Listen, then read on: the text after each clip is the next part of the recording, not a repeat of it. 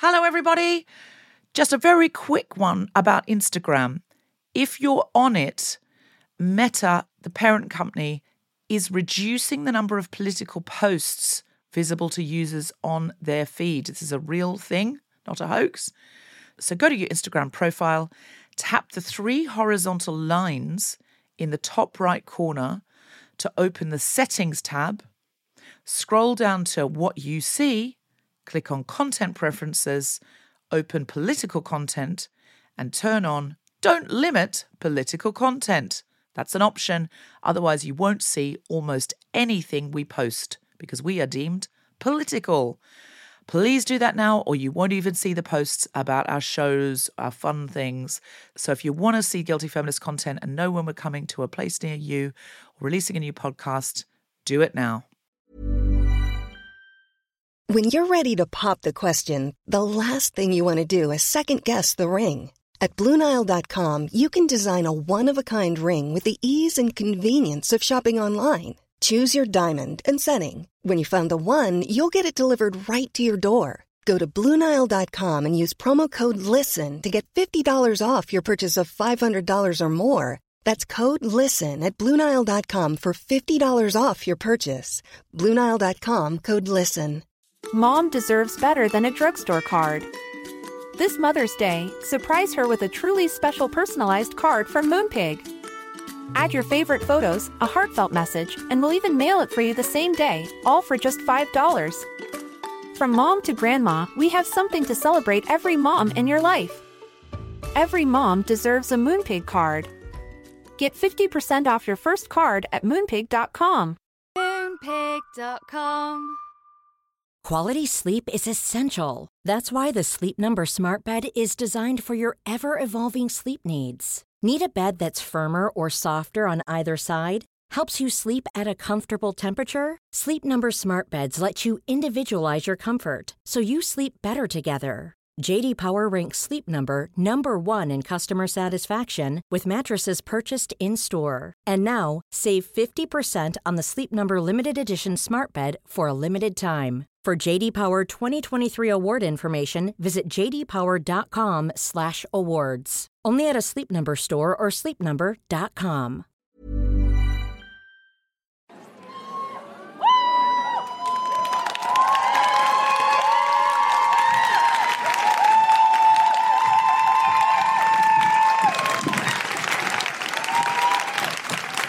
I'm a feminist, but... Hello, Sheffield! It's good to be back. It's very good to be back. And I'm a feminist, but if Priti Patel were in her 48th hour of extreme labour during childbirth and I was the only one in the hospital with a painkiller, I'd be like, saving it for a refugee.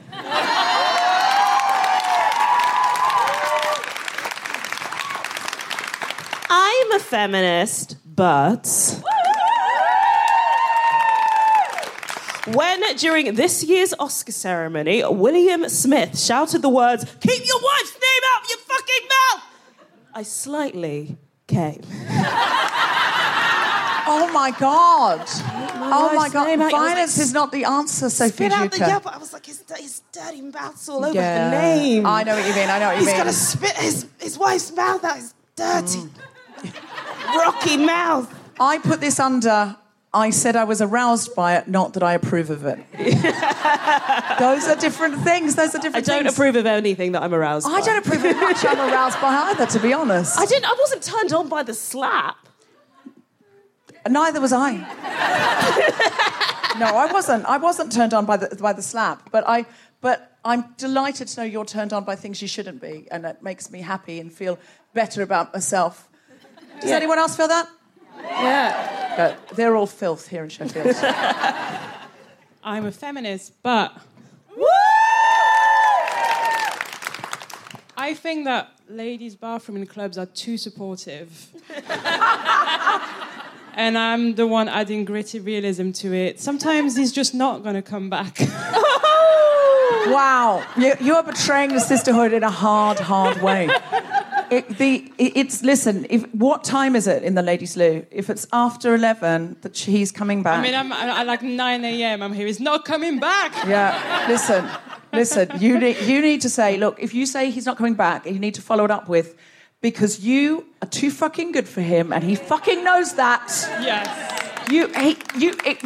Lock the door. That's very much the implied when I say, and you're not worth it. Okay, Celia, we're going to need to do some hardcore training out the back. Yeah. During the first act. I'm a feminist, but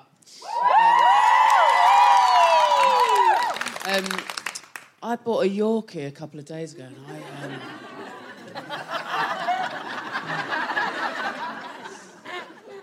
I still haven't had it. Sorry, I promise. There's an internal worry, which is why it's relevant, that I've been thinking about it, but thinking, it's a bit much. But I'm hoping what the issue is that there's just not been long enough gaps between other snacks. If you're listening globally, there's a very misogynistic advertising campaign about Yorkies that goes like this. I can't remember that. What is it, Sheffield? Something like... Not for men. Sheffield, not for girls. Yeah. Not for girls, because only a man can handle it. Just Fostekew. I used to be able to do one a day. At school, I did one a day out of the vending machine. And this is... raisin and biscuit. I've ignored them for... there's a new Yorkie orange, best orange chocolate I've ever had. Whoa. Better than a Terry's chocolate orange. I will arm wrestle over it. Sheffield, you're up for a rumble tonight. Right, bring out the Yorkies, fill the bat with Yorkies, and we'll wrestle within it. To see... Yeah, we'll show them it's not just for girls, but for girls wrestling in general. I think it's what they want. Yeah. I think it's their fantasy. Yeah. Are we ready to start the show? Then welcome to Guilty Feminist. A huge round of applause for Jessica Fostekew, Jess Robertson, Celia A.B. and Sophie Duker. 4 women we will be seeing a lot more of tonight. They are all, each and every one of them, amazing.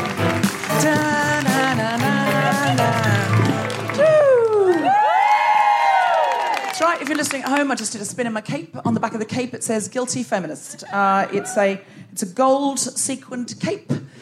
Because, as I sometimes say, not all superheroes wear capes, but a lot of us do. It's quite common.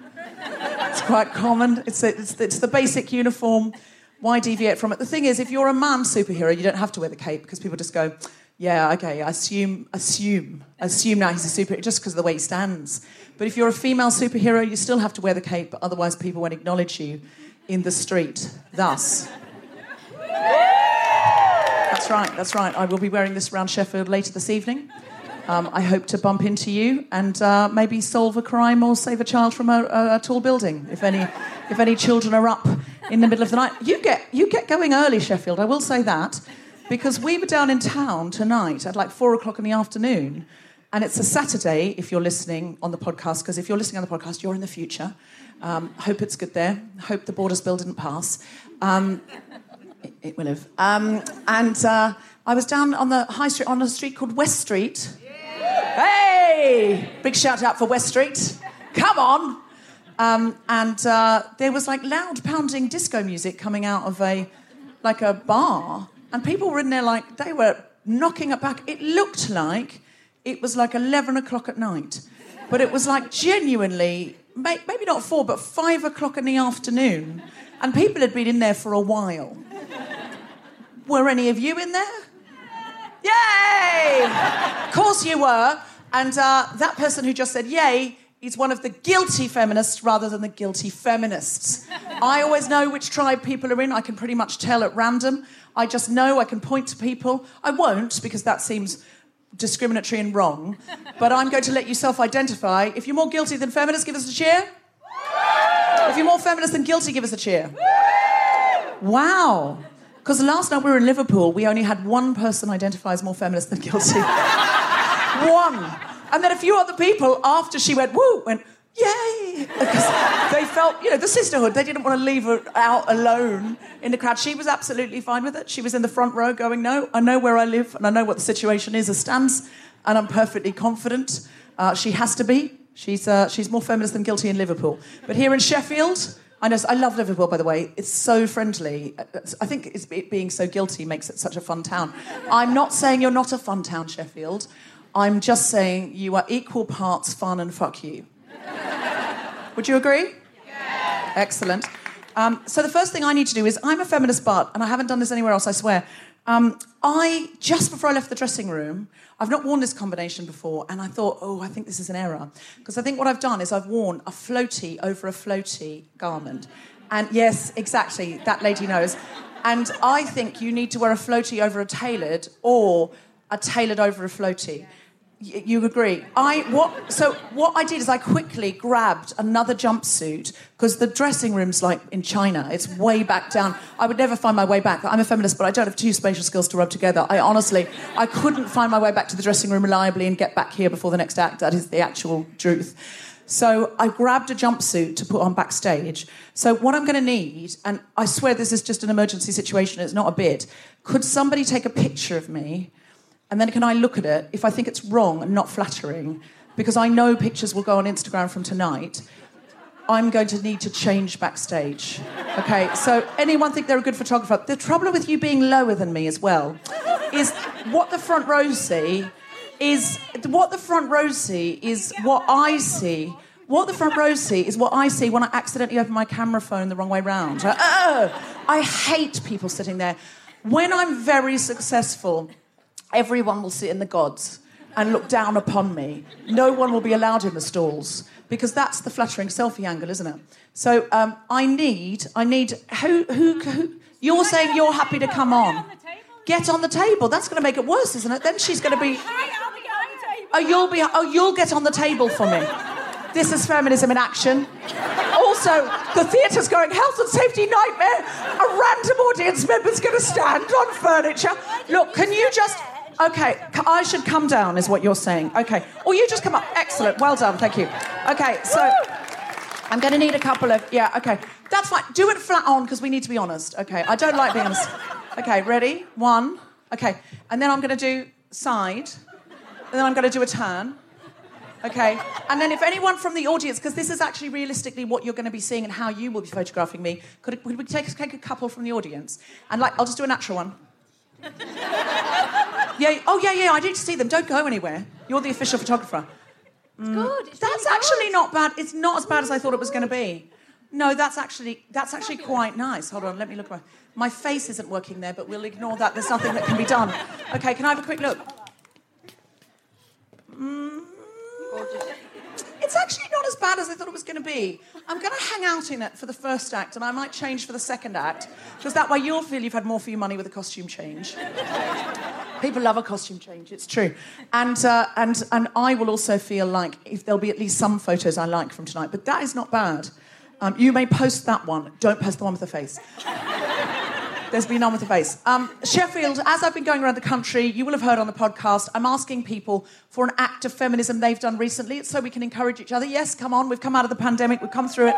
Well, we're still in the pandemic, but we've come out of the bit of the pandemic where we're pretending to worry about the pandemic, apparently. Not that we're pretending to worry about it, but the bit where the government regulate that we pretend. I think what happened is, because of Partygate, they went, oh, fuck.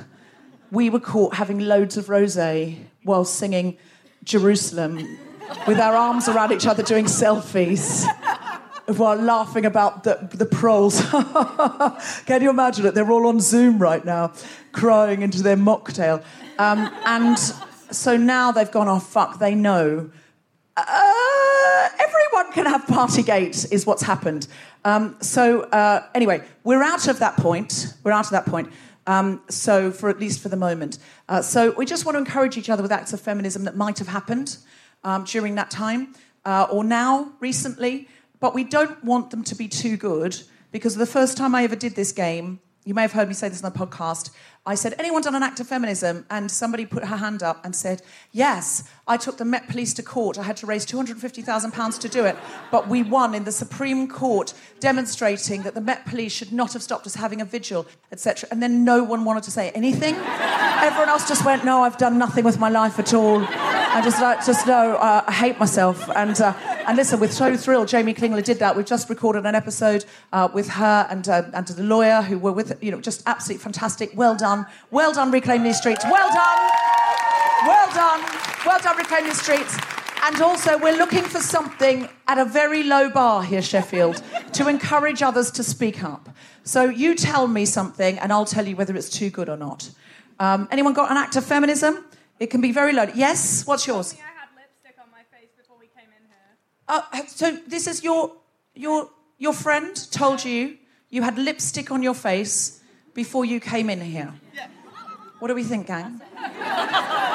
Yeah, I think they love it. They're all thinking I can clear that bar.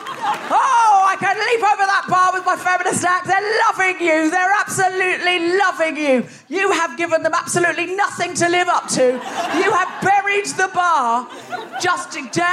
It's just meters below. It's at the Earth's core. So they're loving that. Has anyone got an act of feminism that they now feel confident to tell us about? Yes? I called out some 15-year-old boys in my class for telling me my hair looks nice. You called out some 15-year-old boys in your class for telling them your hair looks nice. Hold on. Are you a classmate or a teacher? You're a teacher. And you said you shouldn't say that. Oh, you asked them how many of the male teachers because at first people did not get that. People are now first people are like, surely a compliment's fine. That's nice that they're charming young boys, and then you realise they wouldn't say it to a male teacher, and they're now applauding you roundly, going, "We should have seen it." Yes. They said they didn't know what misogyny was, and I said I've got an example for you. Oh, they said they didn't know what misogyny was, and you said I've got an example for you. I feel that's more. I feel it's more sexism than misogyny on a point of information. I don't feel they hate you. I feel like they fancy you like mad. I think that's what that is. I'm not saying it's not something for you to go, hold on a minute, would you say that? Because it's they've got to live their life. They've got to go into the workforce, and if they're loitering around the water cooler or whatever passes for a water cooler in today's, what is it now? We all work from home, no one will ever fuck again. I don't know. I think that's clear. But yeah, that's great. I love that. Do you try and Trojan horse in feminism through your... What do you teach? Physics. Do you try and Trojan horse feminism in your physics classes? It's quite tricky with physics, isn't it? Because it's just an absolute. How do you Trojan it into physics? Do you point out that gravity is Mother Nature giving us all a hug? Yeah, you could try.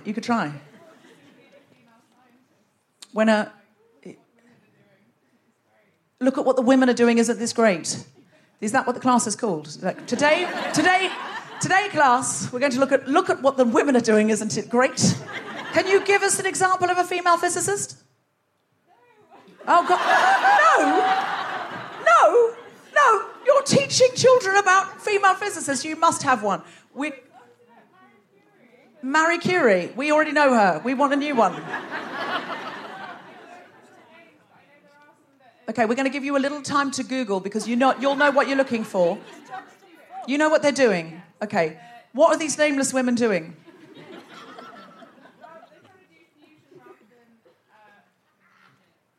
They're trying to do fusion, not fission. So there's another physicist in who's helped. Yeah, what's happened? Who's the other physicist? You do marketing? But what a good marketer she is, because when she needed it, this is feminism in action. I'm so sorry. I'm joking. I'm joking with you. I'm delighted you know anything about physics. Science is magic to me, so I'm ashamed to say that, but it's true. What's your name? Laura. You ummed there like you making up a fake name. I wouldn't blame you. Might think some of the students are in going, miss. You got stuck for a minute where you were. Yeah. Is this like a horrible nightmare where you're suddenly in the class and I'm calling on you and asking you, did you do your homework? And you're going, I absolutely didn't know. Okay. No. Well, listen, if you Google and find any, we'll allow you to have your phone on. Most people aren't allowed their phones on, but if you find a particular example you've been thinking about lately that you'd like to tell us about, we can come back to you. Sorry, say your name again. Laura. Okay, so I've got to think of you like Laura. Okay, I've got it. I do mnemonics in my head, but it wasn't a very feminist one. It was Laura Ashley. I censored it out. I was like, no one's going to like it. Laura Bates, Everyday Sexism. Yes! That's better. And Mark, you're the person who's in marketing. Yeah. What's your name? Lucy. How do you know about fission and fusion? I just know that they're two words and they both have something to do with physics. And you were just trying to help. You are good at marketing. You are really good. That's classic marketing there. Anyone else got... Well done, Laura, for doing the teaching, because everyone who has children during the pandemic said, fuck me, teachers.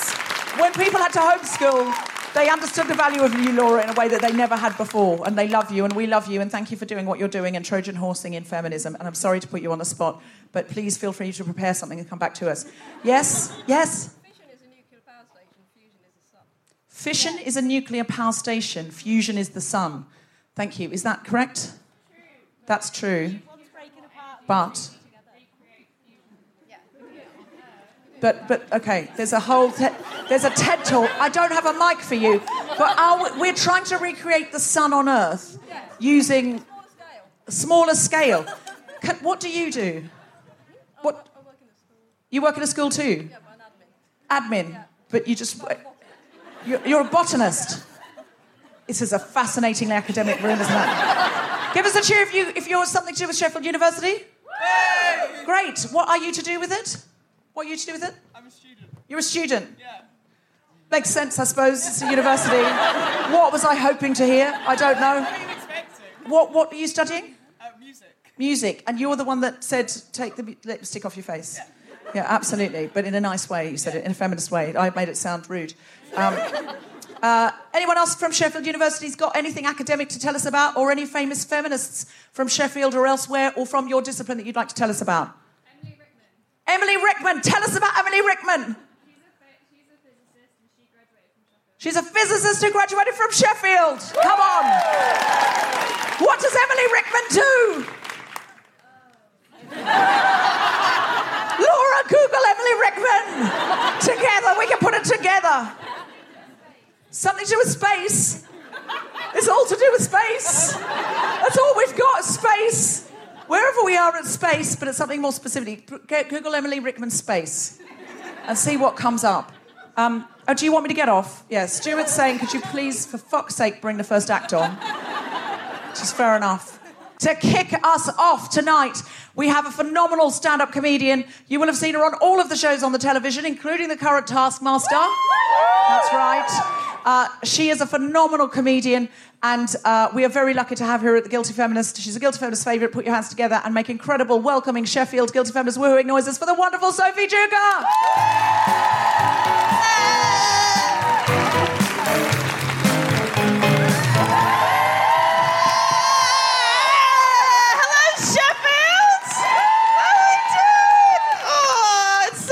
To see all of you. If you haven't seen me before, my name is Sophie. I'm an openly black comedian. I'm also, as some of the more spiritual of you will have already picked up on, an Aquarius. Born in the year of the horse. An Aquarius born in the year of the horse. What could that mean? Nothing. It's bullshit. And the last fact about me, a very exciting fact, is that I am an eldest child. Thank you. One small woo. And it often gets that because eldest children have had to fight for absolutely everything they've got. Eldest child, a.k.a. former only child. If you were an only child and then your parents stopped having children, that means you were enough. Or that your massive fat head broke your mother's vagina. If you were an only child like me, and then your parents kept having children, that means you were the test. The first pancake. You came out greasy, you got dropped on the kitchen floor, your parents said, sod it, we'll make more. And it only gets worse. Eldest children, first in line for blame, last in line for love. Raise your hands, eldest children. Yes, at the front of the room, because you guys are leaders. You are leaders, but you are reluctant leaders because you've had leaderness thrust upon you. By contrast, can the youngest children in the room make some noise? Woo! You smug pricks. I would ask the middle children to cheer, but as we all know, you're not important. I'm very progressive, though. I was in what some of you might be familiar with tonight, an interracial relationship. Okay, only some woos. Put your hand up if you know what the word interracial means. And keep that hand in the air if you can honestly say that you did not learn that term from pornography. Oh, a lot of verbose liars in Sheffield. I was in an interracial relationship, but it was nothing like a pornography interracial relationship, because as you all know, in pornography, interracial just means a white person and a person who's paid less. But me and my ex were nothing like that. There was nothing about our relationship that was like pornography, apart from how often we ordered pizza. I was in the relationship, openly black, and there was my ex, who was Arab, undercover. I know. He was Arab, undercover. I swiped right. I went on the date. I thought he was white. He wasn't. He was the original Tinder swindler. His name was Hassan. There was no way I could have known. And the reason I didn't know, the reason I didn't realise is because he wasn't, like, technically white. He was sort of, like, off-white, spicy white. He was, I think the phrase is white passing. This is a very woke crowd, so some of you will know the term white passing, but if you don't know it, it is a term for someone who has privilege but wants funding.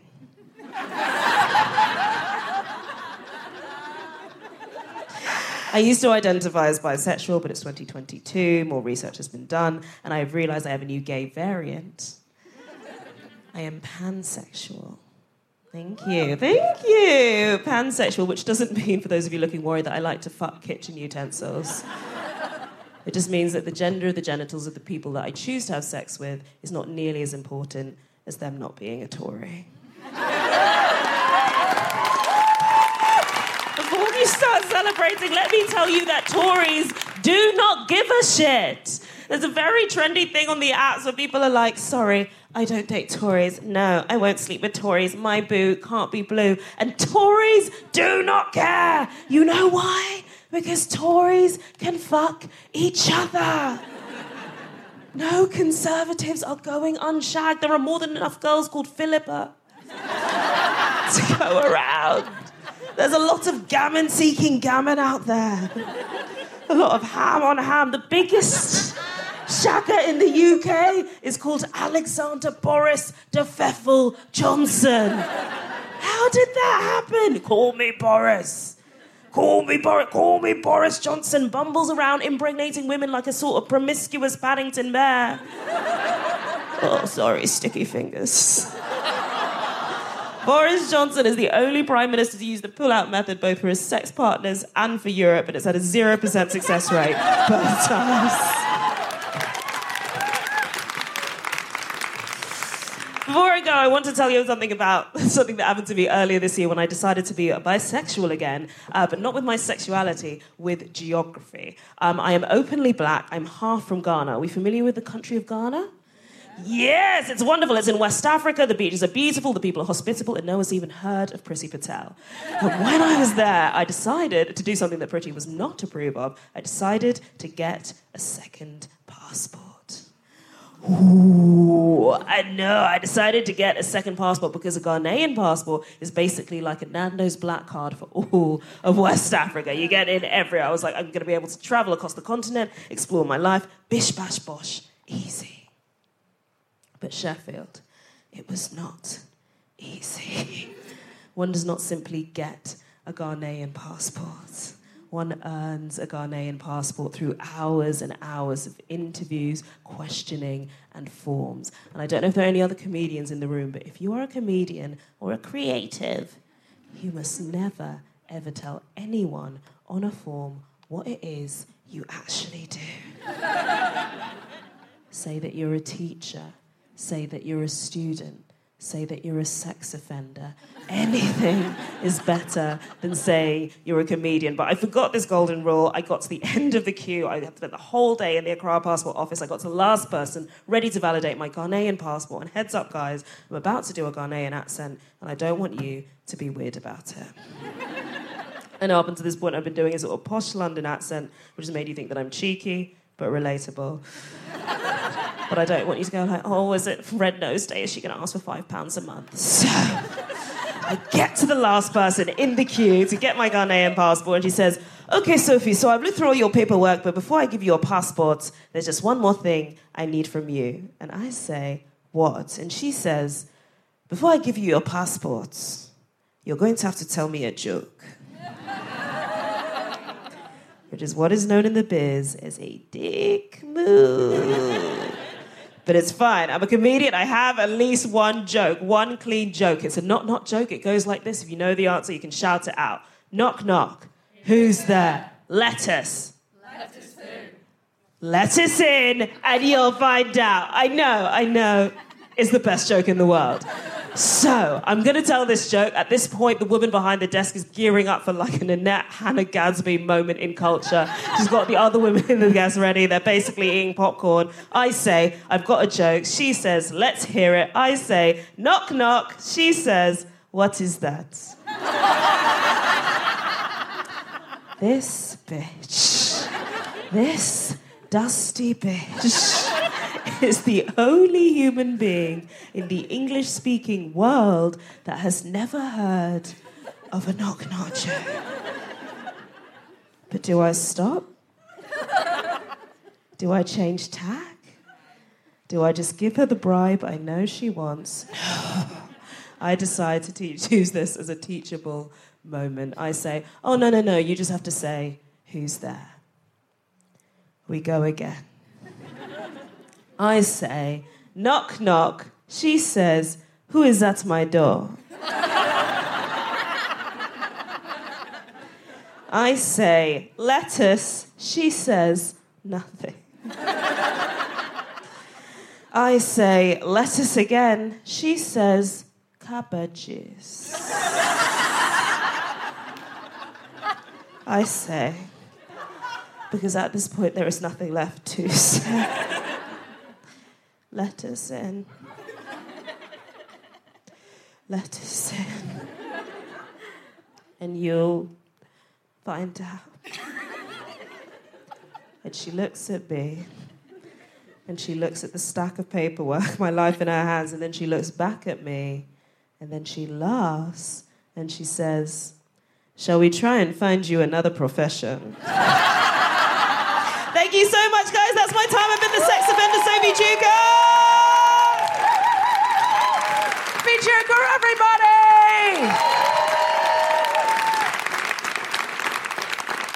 Catch her full hour. Sophie, are you doing a full hour anywhere near Sheffield anytime soon? No, see her on the television. She's too famous to even come back and tell you. I nearly got deported from Sheffield once. That story reminded me of. I was listening backstage and I was like, oh my God, this so reminds me of this time where I'm originally Australian.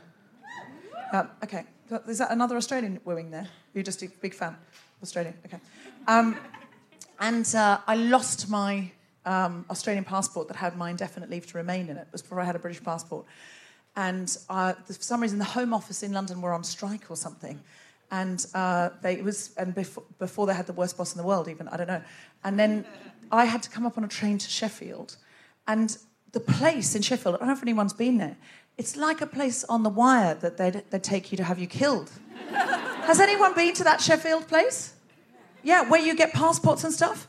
It's very frightening. It's like down the back of a car park down an alley or something like that.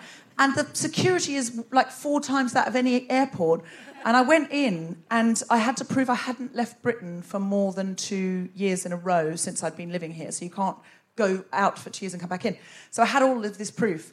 And the lady went, see, the trouble is you can rent a flat, you can have a job, but because you haven't had a full-time job, you can't really prove that you've been here. And she was so nice about it. She just said, I couldn't prove I haven't left the country for 2 years and I've been here all my life. And so she said, I'm so sorry, I'm going to have to deport you. She said, she did. She was so lovely about it. She said, but the weather in Australia this time of year is really lovely. And she said, I'll have to put you on a plane immediately. We'll take you from here so you won't have any luggage. But don't worry, we won't charge you for the ticket until you get there. I was like, what the fuck? What the actual fuck? And I was like, but I have no life there. I live here. I'm married here. And she went, yes, it's very difficult. And I said, yes, no. She said, what will I do? She said, well, you have to start the process again from Australia and it'll probably take a year or two. And I was like, oh, my God. And my publicist had told me that they like, everyone likes show business, she'd said. And there was so I had an Edinburgh Festival brochure. And I hadn't bothered to take it out because I thought the Edinburgh Festival brochure is full of illegal Australians who are doing like an hour of comedy and juggling in Edinburgh. I was like, there's no way she's going to give a fuck about that. But I had nothing left and I was about to be deported. So I pulled it out and said, oh, this is a shame because I'm about to perform at the Edinburgh Festival. And I opened it and my producer had taken out a quarter-page ad. So I had a big picture of my face. So she went, oh, you're a comedian. We've never had a comedian before.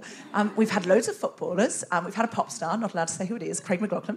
And but we've never had a comedian. Mary, we've never had a comedian, have we? Have we had a comedian? We've never had a comedian. Come and have a look, we've got a comedian. And then she said, do you know that Al Murray? And I went, yeah. She went, we all went out on a work trip to see that Al Murray pub landlord. Do you know that Al Murray pub landlord? I said, I do actually know that Al Murray pub landlord.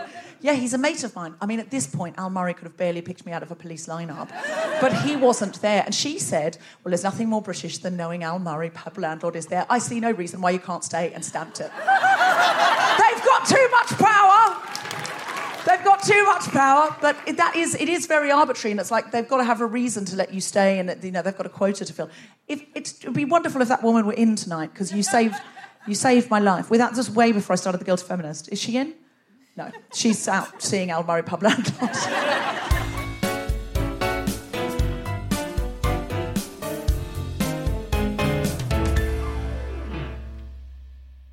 Hello, Guilty Feminists. This is Deborah. Our UK tour is concluding on the 16th of June in Newcastle and on the 17th of June in Manchester, both with Alison Spittle, Kemah Bob and Celia AB. And we're in Glasgow on the 18th of June with Josie Long. We're building up to our 7th birthday show at the Hammersmith Apollo on the 1st of October with some very special guests, so don't miss out on that. Also, we are in Australia and New Zealand in July. We will be in Adelaide, Perth, Canberra, Melbourne, Christchurch, Auckland, Wellington and Sydney. Get your tickets now. And we've just added a date in Belfast on the 14th of October at the Ulster Hall. Tickets on sale now for Kemah Bob's Fock It Up Comedy Club. That's Fock as in Femmes of Colour. That will be at 21 Soho every Sunday from the 19th of June. And it will be a new podcast from the House of the Guilty Feminist. The online Big Speeches workshop to enhance your confidence will be on the 26th of June with Jessica Regan. And you can join our Patreon to get ad-free eps, monthly Zoom hangouts with me, and much more. If you could rate, review, subscribe, follow, do all of these things, it would really, really help the podcast. For details about all of these things and to book tickets, go to guiltyfeminist.com. And now, back to the podcast. Mom deserves better than a drugstore card. This Mother's Day, surprise her with a truly special personalized card from Moonpig. Add your favorite photos, a heartfelt message, and we'll even mail it for you the same day, all for just $5. From mom to grandma, we have something to celebrate every mom in your life. Every mom deserves a Moonpig card. Get 50% off your first card at moonpig.com. Moonpig.com. Quality sleep is essential. That's why the Sleep Number Smart Bed is designed for your ever-evolving sleep needs. Need a bed that's firmer or softer on either side? Helps you sleep at a comfortable temperature? Sleep Number Smart Beds let you individualize your comfort, so you sleep better together. J.D. Power ranks Sleep Number number 1 in customer satisfaction with mattresses purchased in-store. And now, save 50% on the Sleep Number Limited Edition Smart Bed for a limited time. For J.D. Power 2023 award information, visit jdpower.com/awards. Only at a Sleep Number store or sleepnumber.com. Hey, it's Ryan Reynolds, and I'm here with Keith, co-star of my upcoming film, If, only in theaters May 17th. Do you want to tell people the big news? All right, I'll do it. Sign up now and you'll get unlimited for $15 a month and 6 months of Paramount Plus Essential Plan on us. MintMobile.com/switch. Upfront payment of $45 equivalent to $15 per month. Unlimited over 40 gigabytes per month. Face lower speeds. Videos at 480p. Active Mint customers by 531.24 get 6 months of Paramount Plus Essential Plan. Auto renews after 6 months. Offer ends May 31st, 2024. Separate Paramount Plus registration required. Terms and conditions apply if rated PG. Hello, Sheffield. Are you ready for the second half of The Guilty Feminist? Then please welcome Deborah Frances White. That's me. Please welcome me. Hello, hello, hello. Are you having a lovely night out at The Guilty Feminist? Yeah. Have you noticed that I've got tailored under the floaty? I've gone for a second look. Do you feel like you've got your money's worth more there? Yes. Have you come alone, sir? Have you come alone? Oh, I know who you've come with. Have you come with one of our guests? Are you the partner of one of our guests? Are you married to one of our guests? Not yet. Tonight might be the night you propose. When you see her up here in all her feminist glory, you might be like, I can't stand it any longer. Please marry me. That's just a suggestion. You don't need to take all suggestions on board. Consent is important. Please don't propose to anyone up here, anybody, unless you really want to. But it would be a remarkable thing for the podcast. It would do a lot for our listening figures, is what I'm saying. So it's just a suggestion. You do you. Which guest are you with? Okay, I know which one. It's just between me and him. For the rest of you, we'll be on tenterhooks. You don't know which one he's going to propose to. It's exciting. Bachelorette number 1, number 2, or number 3. Only he and I know which one. Yeah. Is it going well? How long have you been together? 7 months. It's too early to propose, sir. You're jumping the gun, if you don't mind me saying. I don't want to put you off, but I am saying, think it through. If I were her, I'd say no. And then it's going to get awkward up here. But it will do a lot for my listening figures, so I would still be up. In fact, anything more a proposal rejection would do. Is anyone here tonight thinking about proposing? Just give us a cheer if you're thinking about proposing. Are we your hen do?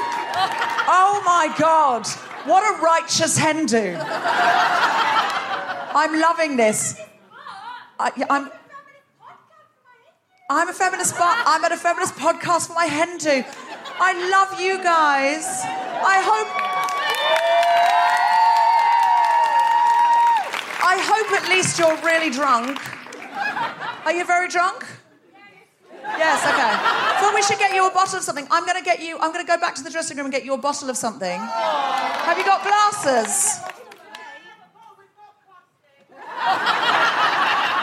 You should have paper because of the environment. How many other of you? Oh, I don't know if I can bring that many cups. I was going to bring the cups as well. I'll just bring the bottle.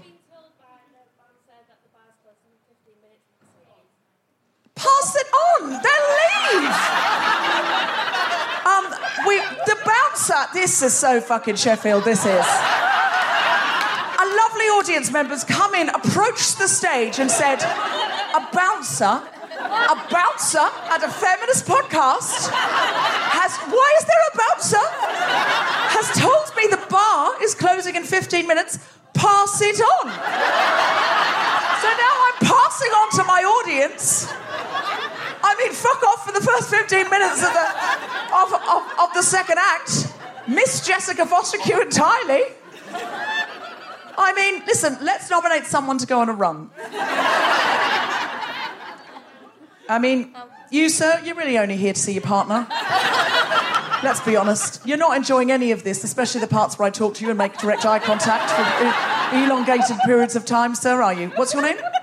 Adam. You're not enjoying any of this. I don't know why you're sitting in the front row, and I really don't know why you can't break my gaze. If you only looked down, I'd get the hint. Back off, but you can't. It's like a rabbit in the headlights.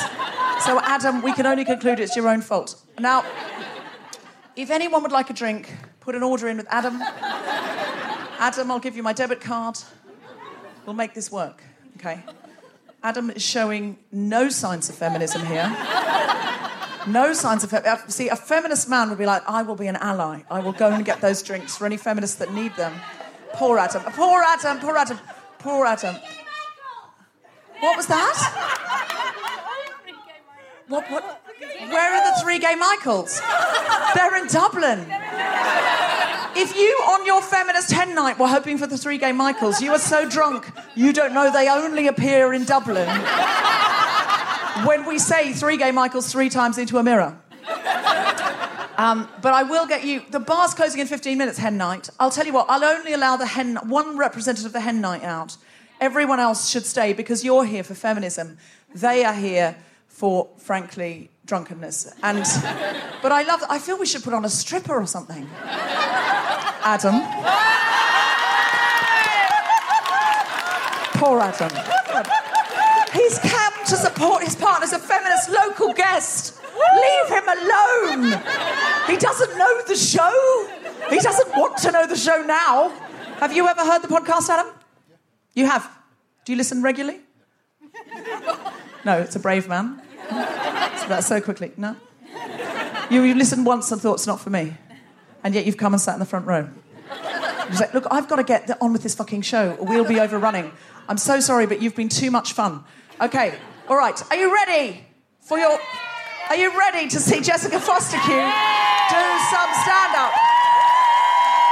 Then put your hands together and make incredible woohooing noises for the one, the only, the hench, the wench, Jess Fostekew!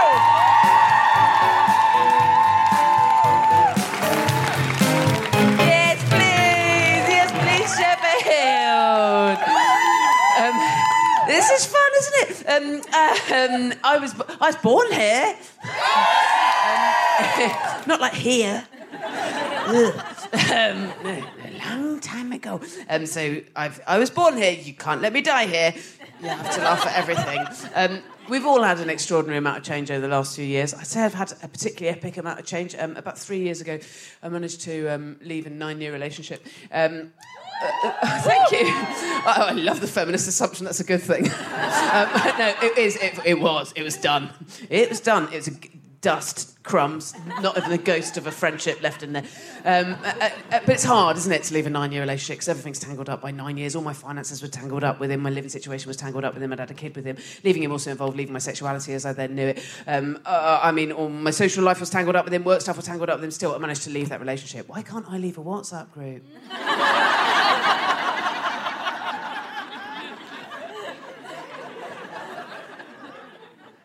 I am in all of them. I'm definitely in some with you. I don't know how to get out of them. 9 years, though, fuck. I mean, the dating scene had thoroughly changed in 9 years. Gone entirely online. Which, I mean, expected it to go a bit more online. That's obviously the way the world's going, but I didn't expect 100%. That's what I didn't expect. Because there's some very young people in there I can see, and you might not know, but in the olden days, if you met your partner online, you were quite strange. But now, that's the law. You're not actually allowed to do it in real life, IRL. If you dare to approach a stranger face to face and say, please, may I fancy you? They're allowed to ring the police. You've got to meet online. That's the law. You meet online now, and you've got to be ever so confident. You've got to have a full photograph exhibition of yourself, looking fit and full of hobbies. You've got to have a CV, a pithy CV. Fuck that. It's hard. It's ever so hard. And you just got to be so sort of confident about, like, all your sexy intentions. I find confidence around sexy intentions awkward, embarrassing. I've got friends so confident in their sexy sex intentions, they tell me sometimes to their partner they do a sexy dance. Fuck off! In real life?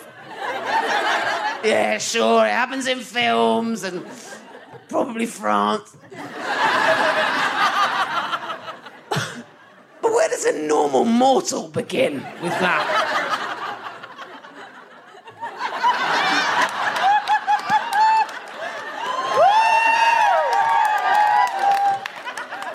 Don't patronise me.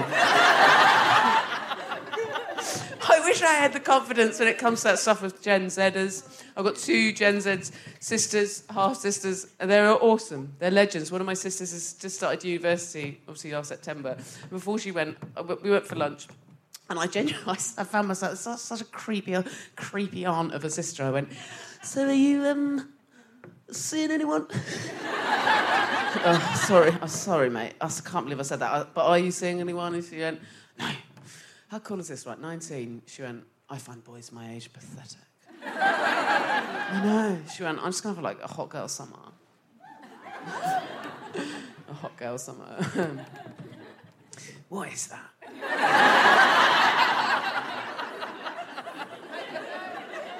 I'm a feminist, but that sounds exhausting. What does it... Does it mean you have to dress up? Fuck. I think I like to achieve my goals. I'm going to aim for a warm woman's spring. And I wanted to be honest in my dating, but I also wanted to get laid. So how do you do that? You know, the honest truth is I have a young kid and I'm a stand-up comedian, but I want people to choose me. I want to be wanted. You want to be swiped? I could tell I wasn't brilliant on the apps. Is it right? I wanted to be chosen, but how do you be honest about your life and still make yourself, when you've got my life, and make yourself sound like a catch? Do you know what I mean? I've got a little kid. I'm available for sexy dates between 9 a.m. and 3 p.m. I like long, lazy mornings, but for the next 16 years, they're fucked. My lexicon is so sanitised by parenthood that the other night, instead of saying goodbye to a taxi driver, I went, night, sleep well. He hated that. And the biggest slap round the face that I got that dating was going to be different this time round was this. So, historically, whenever I've been single, I've really enjoyed putting it about. Absolutely no shame in that. Borderline pride, Sheffield. No one was harmed in the making of that fun. Yum, yum, in my vagina. But it's meant that once or twice in my life I've had to make that awkward but responsible phone call and go, oh, God, one of us has given the other one some kind of STI. It's eggy, isn't it? But it's the only grown-up thing to do. I've had to, well, this time round, I genuinely had to call someone at one point and go, I'm so sorry, but I'm pretty confident I've given you nits.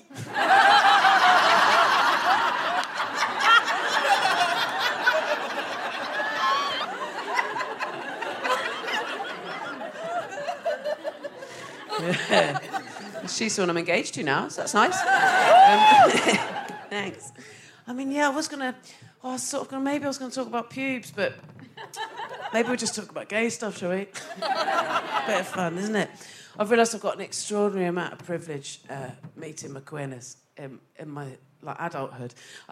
Because I've realised it only in doing it, in the sense that I assume if you meet your queerness as a child, like under 30,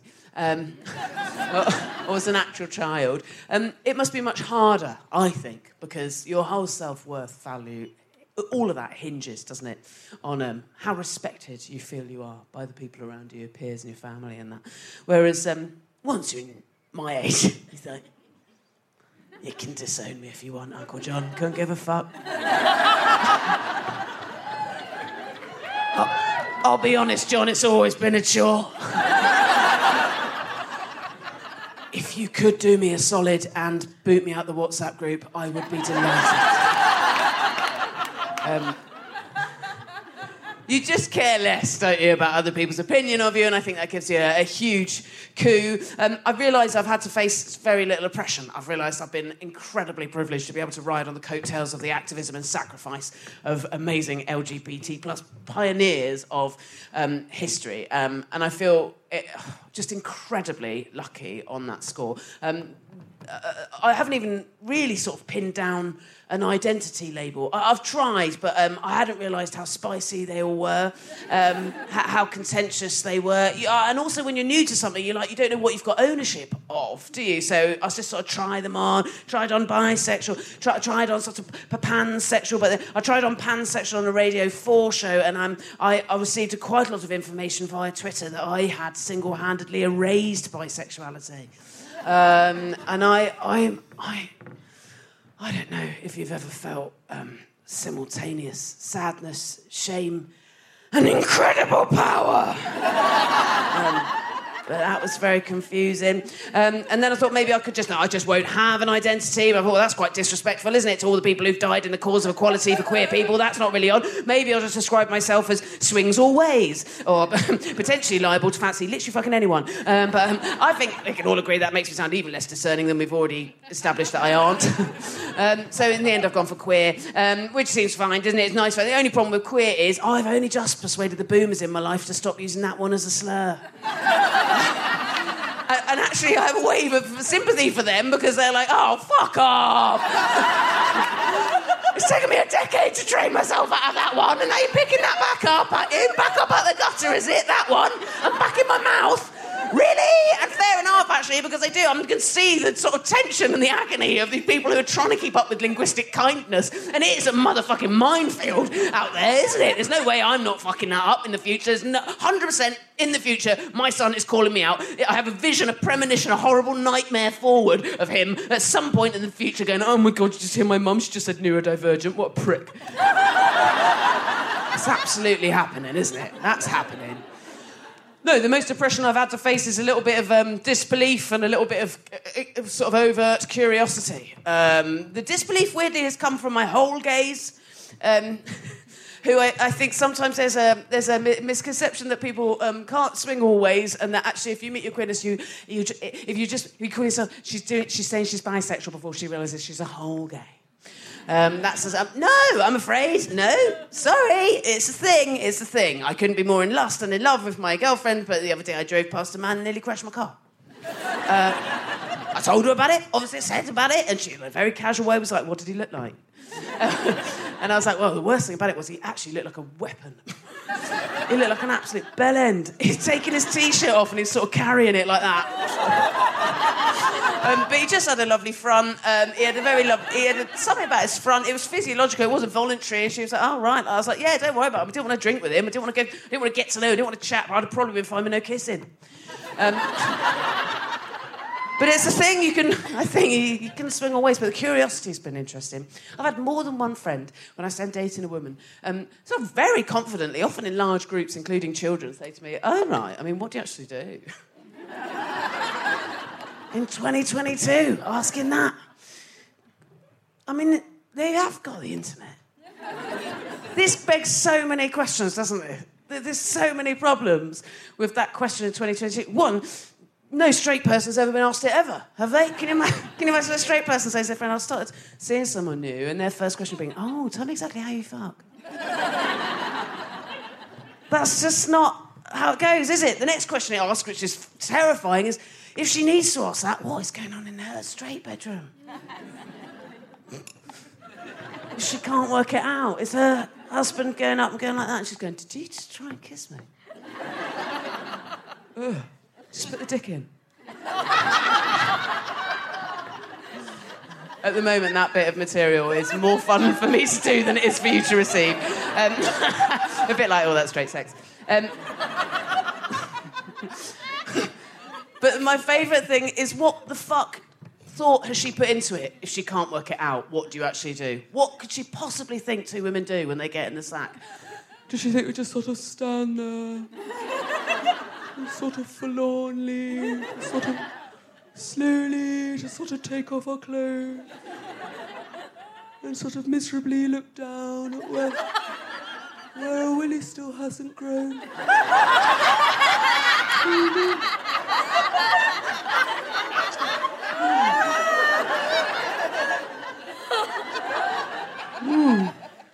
I still haven't got one. Oh no, have you? No. Oh, no. Probably better just hold hands again.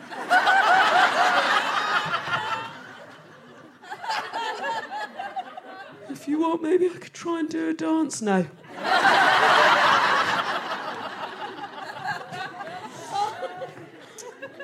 Every time when I start these gigs, they're so nice. I look at the time, and then I look again, I think, I've forgotten what it said the first time. Earlier today, I'm a feminist, but earlier today, all the other, regular women on the bill on this leg of the tour all went for a lovely spa together. And I'm a feminist, but I was like, nah, I'm going to do a bit of work in a cafe. Isn't that funny? I don't think I'm...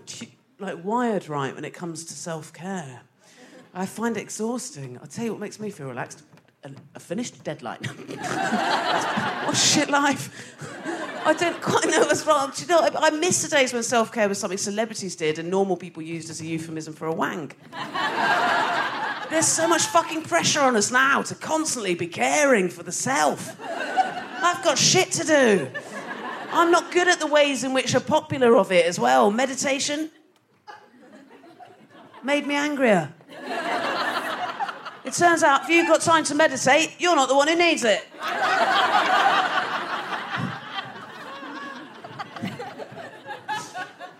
And I'm who needs it. Let's not pretend I'm not a woman on the edge.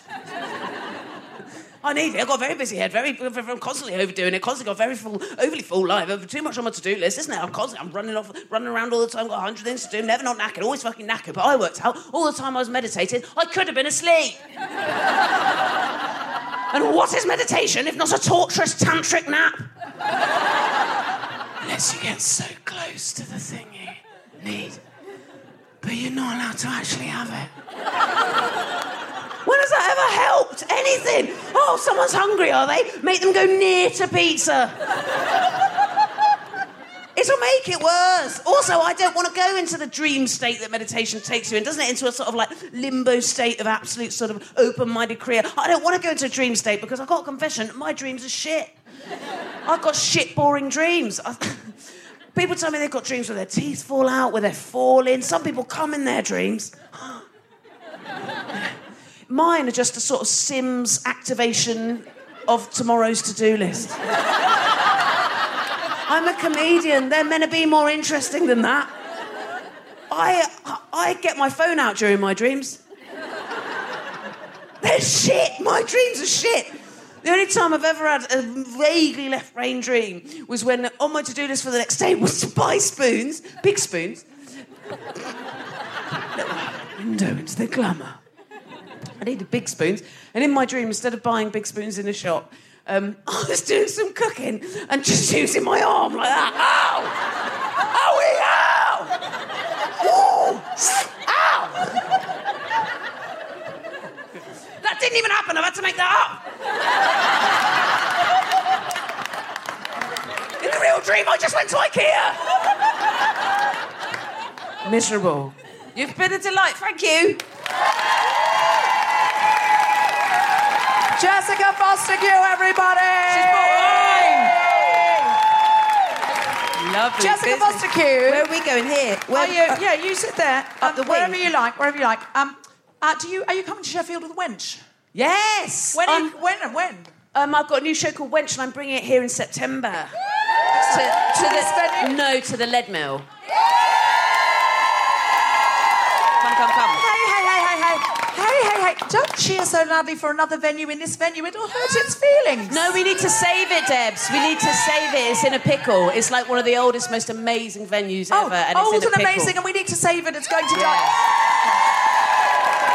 This venue now goes out in solidarity to that venue when we're fine. Yeah. Okay. But I do want the same bouncer that sends people to bar when the show's on to be. Yeah, Can we have the best? Can we see if feminism can get this bottle of wine to the hens? So we're going to try and pass it back. We want as many feminists as possible in the chain to the hens, okay? Or, because of COVID, maybe we should just get the bride to come on the stage. Yeah.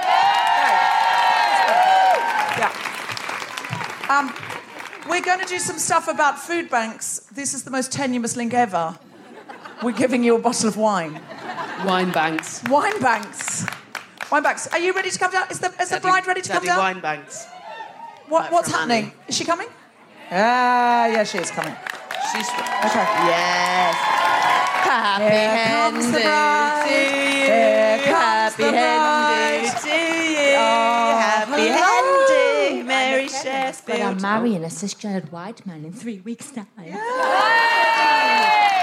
And this is a beautiful dress. Okay, do you want to come and have a picture? Okay, we'll do a picture. Jess, you sit in the middle. We'll sit on the either side.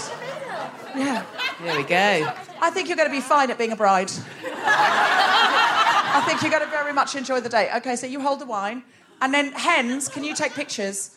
Do you want to get closer? Okay. Do you want to get closer, hens?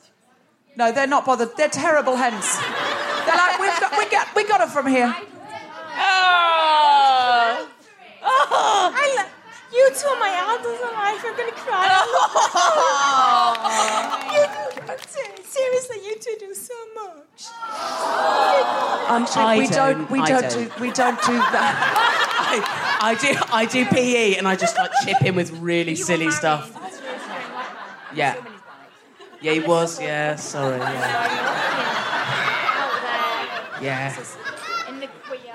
Yeah, in the queer. That's You're out there in the queer. This is poetical. Yeah. This is drunkenly poetical. It's like that Nadine Dorries speech, So, isn't let's it? do a About picture. changing sexuality. Okay, picture. It's all... You look like you're my child. Give you access to the tennis pitch. Okay, ready? Okay. And you can play your exercises. Out in the queer. My young sister's so fucking hot and I hate her so much. She's just so hot. So are you. You're both hot. Come on. She's my younger sister, but she's my bigger sister because she's like 7 foot tall. Great. And she's so hot. She's got like 1,000 million Instagram followers, and I'm not even on Instagram because I don't understand it. I don't even have WhatsApp because I don't understand it. This is a lot like being in a ladies' bathroom. In the It is, isn't it? I love you, and you're 7 foot tall. I am my sister. Yeah. On the sofa right now with Deborah Francis Ryan and Jessica Fostekew.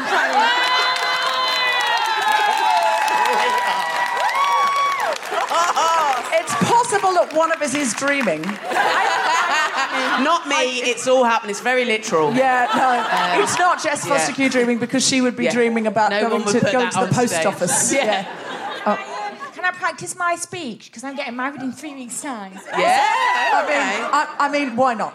So I'll practice. So the opening line for my speech, but I'm open to positive criticism. Okay. So the opening line for my speech What's your at my budget? wedding is, I'm a feminist, but I wrote this speech and I considered letting a man read it for me. Yeah. That's a banger. That's a banger. That's a banger. Yeah, rock solid gold there. I am sat on a sofa next to you. I'm much more accessible than you think. You've wildly overestimated how accessible I am. Honestly, listen, later on I'll be down West Street. Any of you can sit next to me on the sofa. Okay. I'm gonna... Okay, now, we've got to crack on with the show because we've got guests, but... Okay, great, it was so nice to meet you. Merry Christmas. Hold on. Let's come back. Well, she's gone take care immediately. of her. I was going to say, do you want a quick photo in the Cape? Oh, God. Okay. I Yeah. won't go for my wedding. Okay. Despicable Daisy Island, sorry. Okay, this has gone horribly wrong.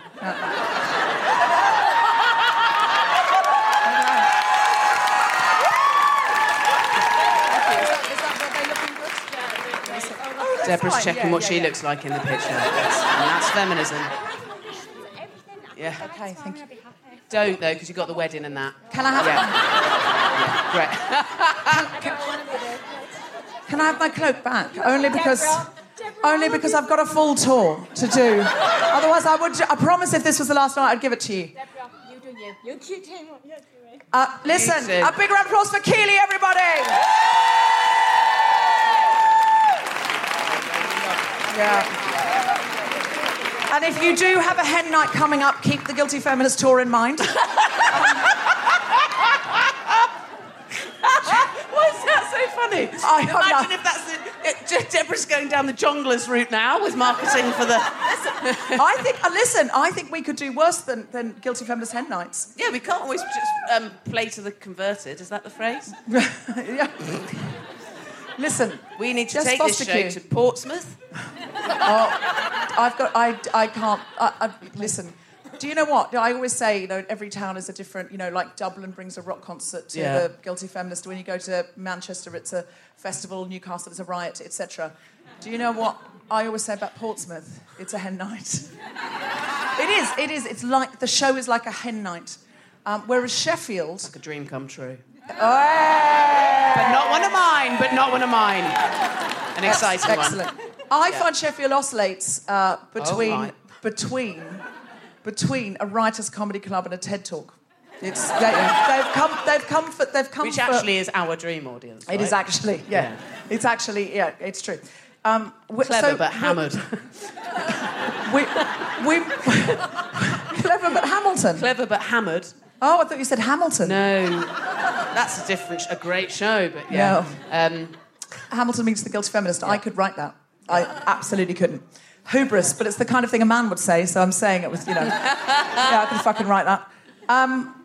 We've got to bring our guests on soon, because we've taken our banter time up by doing something way better than our banter, which was Keely's wedding. Keely, you are going to be so famous in Sheffield for the next week. You're not going to be able to go anywhere, I'm telling you. But before we bring the guests on, I'm going to ask you, Jess Fostekew, do you enjoy food? Yes. Do you have a podcast about food? Yes, about eating it. What is the podcast It's called Hoovering. Tell me the funnest thing you've learnt, or one of the fun things you've learnt on hoovering. Give us a cheer if you like mushrooms. Okay. You might already know this, and if you don't already know this is how to make mushrooms even mushroomier than normal mushrooms. When you fry them dry, because they're full of water, all mushrooms. Oh. Wait until they're like hissing, and it means and steaming, and all the water inside the mushrooms is gone, and then add fat, butter, oil, whatever it is you like most, and then they'll be the nicest mushrooms you've ever had. Ooh, thank you very much. So welcome. Have you ever, Jessica Fostekew, done anything regarding food in your community? I ask, knowing full well that you have. Yes. Otherwise, it would be an awkward question if you had to just go, no, I've selfishly just eaten all the food and I've not shared with anybody. I did some volunteering for food banks. You told Keely you did nothing, but turns out you're just a very modest, giving woman. Well, I say that.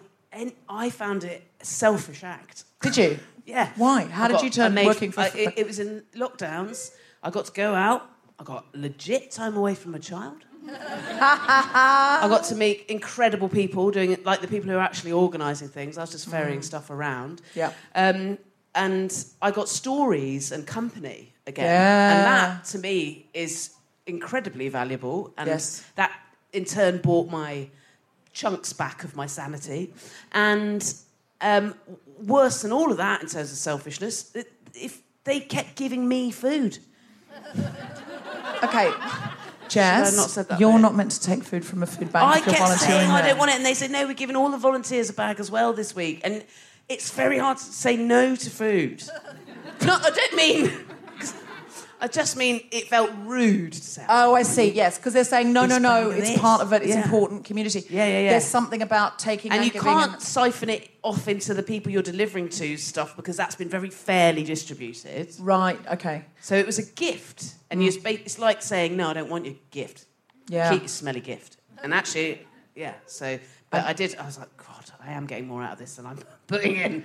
Well, that's a great advertisement to start volunteering in a food bank. Yeah. Let us talk to our local Sheffield guests. Our first guest today is the Innovation Manager for Good Food Barnsley, a partnership community interest company working to build a better Barnsley where everyone has the right to the food they need to thrive. As she says, Good Food Barnsley is in the process of setting up an enhanced community food hub in the north area of Barnsley. Please welcome to the stage the incredible Amy Calvert. Hello, Amy. Welcome. Come take a seat. Thank you so much. Our next guest is a mental health recovery worker and founder of a local food bank that provided a lifeline to vulnerable families during the pandemic. She is now standing for local councillor in her area. You'll find out what area that is so you can vote for her. To promote a strong recovery from the pandemic that leaves no one behind. She was recently unanimously elected the first female vice chair of Sheffield Pakistan Muslim Centre and is committed to increasing the transparency and accountability of the organisation. Please welcome to the stage Nighat Basharat.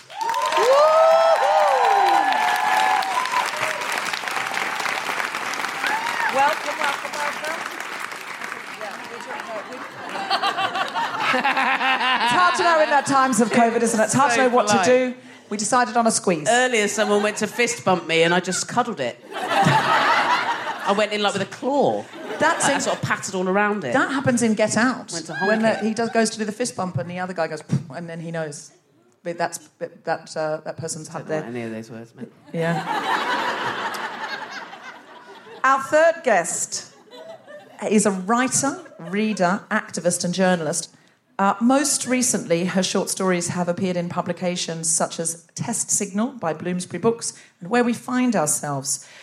She is the guest curator at Off the Shelf, Sheffield's literary festival, and she's the founding member of the Black Artists Collective of Sheffield, curator and writer for Dig Where You Stand, a project concerned with reparatory justice through reimagining the archive. Put your hands together and make incredible noises for Desiree Reynolds!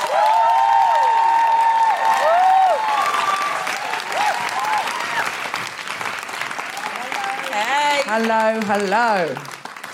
So, hello, darling. 3 incredible feminists. Before we start, yeah, go on. I've got something to share with Laura. Oh, is yes. Laura still here? Yes, is Laura still... I hope she is. I hope she's not left to find out more about physicists. Laura, clarinellist, particle physicist at the Hadron Collider. And she's great. Okay. You can contact her on Twitter. She's amazing. She's absolutely brilliant, and she's got like a kind of female collective of scientists at the Collider. So amazing. That's a great one. Laura, are you on for that? Excellent. What's her name? Clarinellist. Excellent. Thank you. That's really lovely. Have you brought anything for Keely? She's getting married. No. Okay. Apart from warning, I don't know. I shouldn't say that.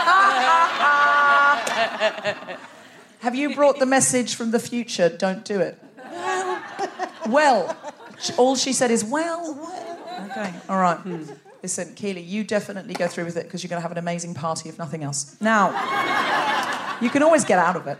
I'm sure you won't want to. It'll all be fine. We're cursing it. Oh, God. Okay. So, Amy, let's start with you. You are doing this incredible good food project. Can you tell us what is the difference between a community food hub, an enhanced community food hub, and a food bank? Yeah, sure. So basically, obviously, people that access a food bank are accessing it at a point of crisis. So traditionally speaking, the cupboards are empty at home. Quite often, food bank access has become heavily stigmatised. People feel it's not for them. Their situation isn't as bad as other people's. So there's obviously quite a lot of problems with that model. And there's a real gap between people that access a food bank versus people that access mainstream food provision, so Tesco's, wherever you go and do your shopping. And there's increasing popularity in what are called affordable food clubs now. So I'm trying to set one of those up in the northeast area of Barnsley in an area called Shafton. And there's a Shefton local in there. Have you schlepped from Shefton? Yes, they've schlepped from Shefton. You've now got a job. You're helping with the community food hub. It's local to you. Just give us a cheer if you're up for that. No. I think they're drunk, but it's just that we'll get their emails. We'll make them do it. We'll make them follow through. They'll wake up with a hangover and a full-time job. Continue. Essentially, what I'm trying to set up is it's a membership scheme where people can access food for a low-cost weekly membership cost, so £6 a week. With that, they should walk away with about £30 worth of food each week. That's fantastic. And that's. I want to understand. Yeah, that's a great idea. But I mean, how do you make that work, other than by magic? Like how, Part how of will it is you fund accessing. Right. So, Good Food Barnsley has 4 board members, one of which is the CEO for Fair Share Yorkshire. So, Okay. Fair Share is a redistribution of surplus food from supermarkets. So, it might be that somebody's over-ordered on chopped tomatoes for the local Tesco's, and that food gets intercepted and goes to Fair Share. So, we get some food from them. Yeah. They'll also be accessing, through wholesalers, but also I'm trying to access like the local growing network and things as well. So quite often allotments have a glut of apples or carrots or whatever they've been growing. Yeah. And hopefully we can get them interested as well. But it's not just about membership for products. It's not just about the food that they get. We know that food insecurity is a slice of a much bigger problem of poverty in general in the UK and globally. So it's about supporting that person through a creation of holistic support that is building communities as well. Particularly through COVID, a lot of people have been really isolated. So it's about creating a natural convening space, and food can be that convener. I really love food, but it becomes a bit of a privilege to be a foodie. Yeah. And we should all be able to enjoy food and cooking and all of the related practices that come with it. Yep. It shouldn't just be about food as calories, which, for all of the good work that food banks do, that is what it's reduced down to. You're given a bag of food and it's intended to last 3 days. It's food as fuel, exactly. Whereas you might sit at home and have a family dinner and you sit and you talk about your days, and it's that bringing together or commensality side of food that's really important, and it gets overlooked when your financial means are less than others. Yeah. Well, that sounds like an incredible scheme. Do you need volunteers and do you need donations? Volunteers would be wonderful. Yes, please. Would you rather have food donated or money? Both is lovely. Largely money, just for the fact that obviously that food donations, ideally I'd redirect them to a food bank, and I do work really closely with the Barnsley Food Bank Partnership. So can people do a direct debit to you, something like that? They can. You can get all of the information on our website, which is goodfoodbarnsley.org. You can also follow on Twitter at goodfoodbarns. Great. And that brings me to Nighat. Now, Nighat, you were doing, during the pandemic, a food bank, and you were saying backstage that often people only donate the most obvious things like tins of tomatoes and the most dull things, but sometimes you like to make sure families have treats. Could you tell us more about that? Again, with the food bank, it was I've never ever saw a food bank or got involved with a food bank till actually the pandemic. And if it's okay, just to let you know that there was a couple of service users I was supporting, and one of them had mental health issues, and the other one with a rare blood disorder called thalassemia. So because of the COVID-19, the biggest thing I was concerned, how they're going to be taking this. So supporting them, realised they didn't have no food in the home. Both of them were Muslim families, and that was my search out in Sheffield for a halal food pack. But unfortunately, I found out that there wasn't any. And then obviously local services were closed, and I don't know how it all started, but it was only trying to support 2 families, and then it was supposed to be try to get halal food support, but then realising that it wasn't just the Muslim families, but it was many other families that were struggling. So instead of calling it Halal Food Bank, I opened it to Netheredge and Sharrow Food Bank, so that it's not a barrier for other communities. Going back onto the question you asked, I saw a lot happening during pandemic with families, the hardship, the poverty on our doorstep, and I felt it was important to make the food packs a little bit more special to those families. So the first thing that came up was the Christmas, and I know through the journey that I had, there was a lot of people couldn't afford or just had too much on to be able to think about a present.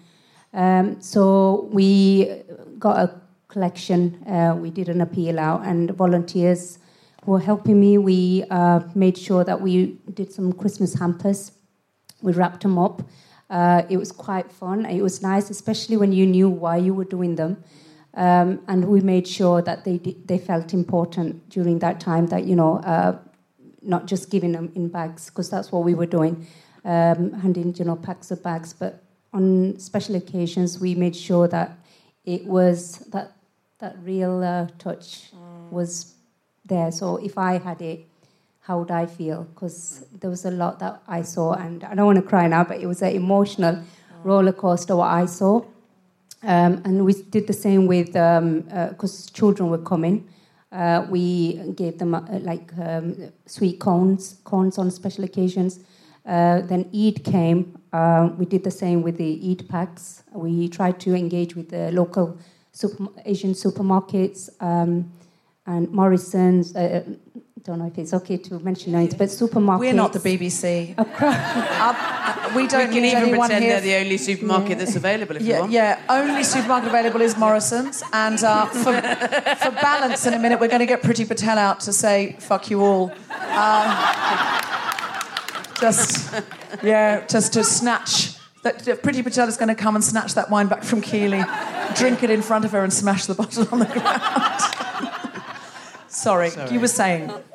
Yeah, so basically, every occasion that came, because of what we saw, and across communities, it wasn't just my own community that was feeling embarrassed to come forward to get a food pack. I saw that across the board. Just to give one example, one individual actually had a breakdown from another town because of COVID. He lost his job. Then, because of financial pressures, they had disputes amongst partners, and then basically he felt it was important to move away from the area. Came to Sheffield, didn't know anybody. He came across our food bank. So I offered, you can, because it was early days, we were just all coming together and doing stuff. And mentally he was saying he was going through a lot. He engaged, and he said he had never ever thought he'd actually need a food pack or a bank to go. And he was hesitating. But we made him feel comfortable that during COVID, every person is going through the same thing. Yeah. So it's okay to come forward. So we did a lot of hard work trying to make families and individuals from across communities to feel okay to come and collect a food pack. It's disgraceful how rich this country is, or how rich the richest people in this country are. And, especially in London, there's some really disgusting, obscene wealth going on of people hoarding it, companies not paying tax. I don't know how Boris Johnson sleeps at night, knowing that all of his children, wherever they might be, whoever they might be, are all, going to bed on a full stomach. And it's absurd and it's obscene. Is this what's driven you to run for local councillor?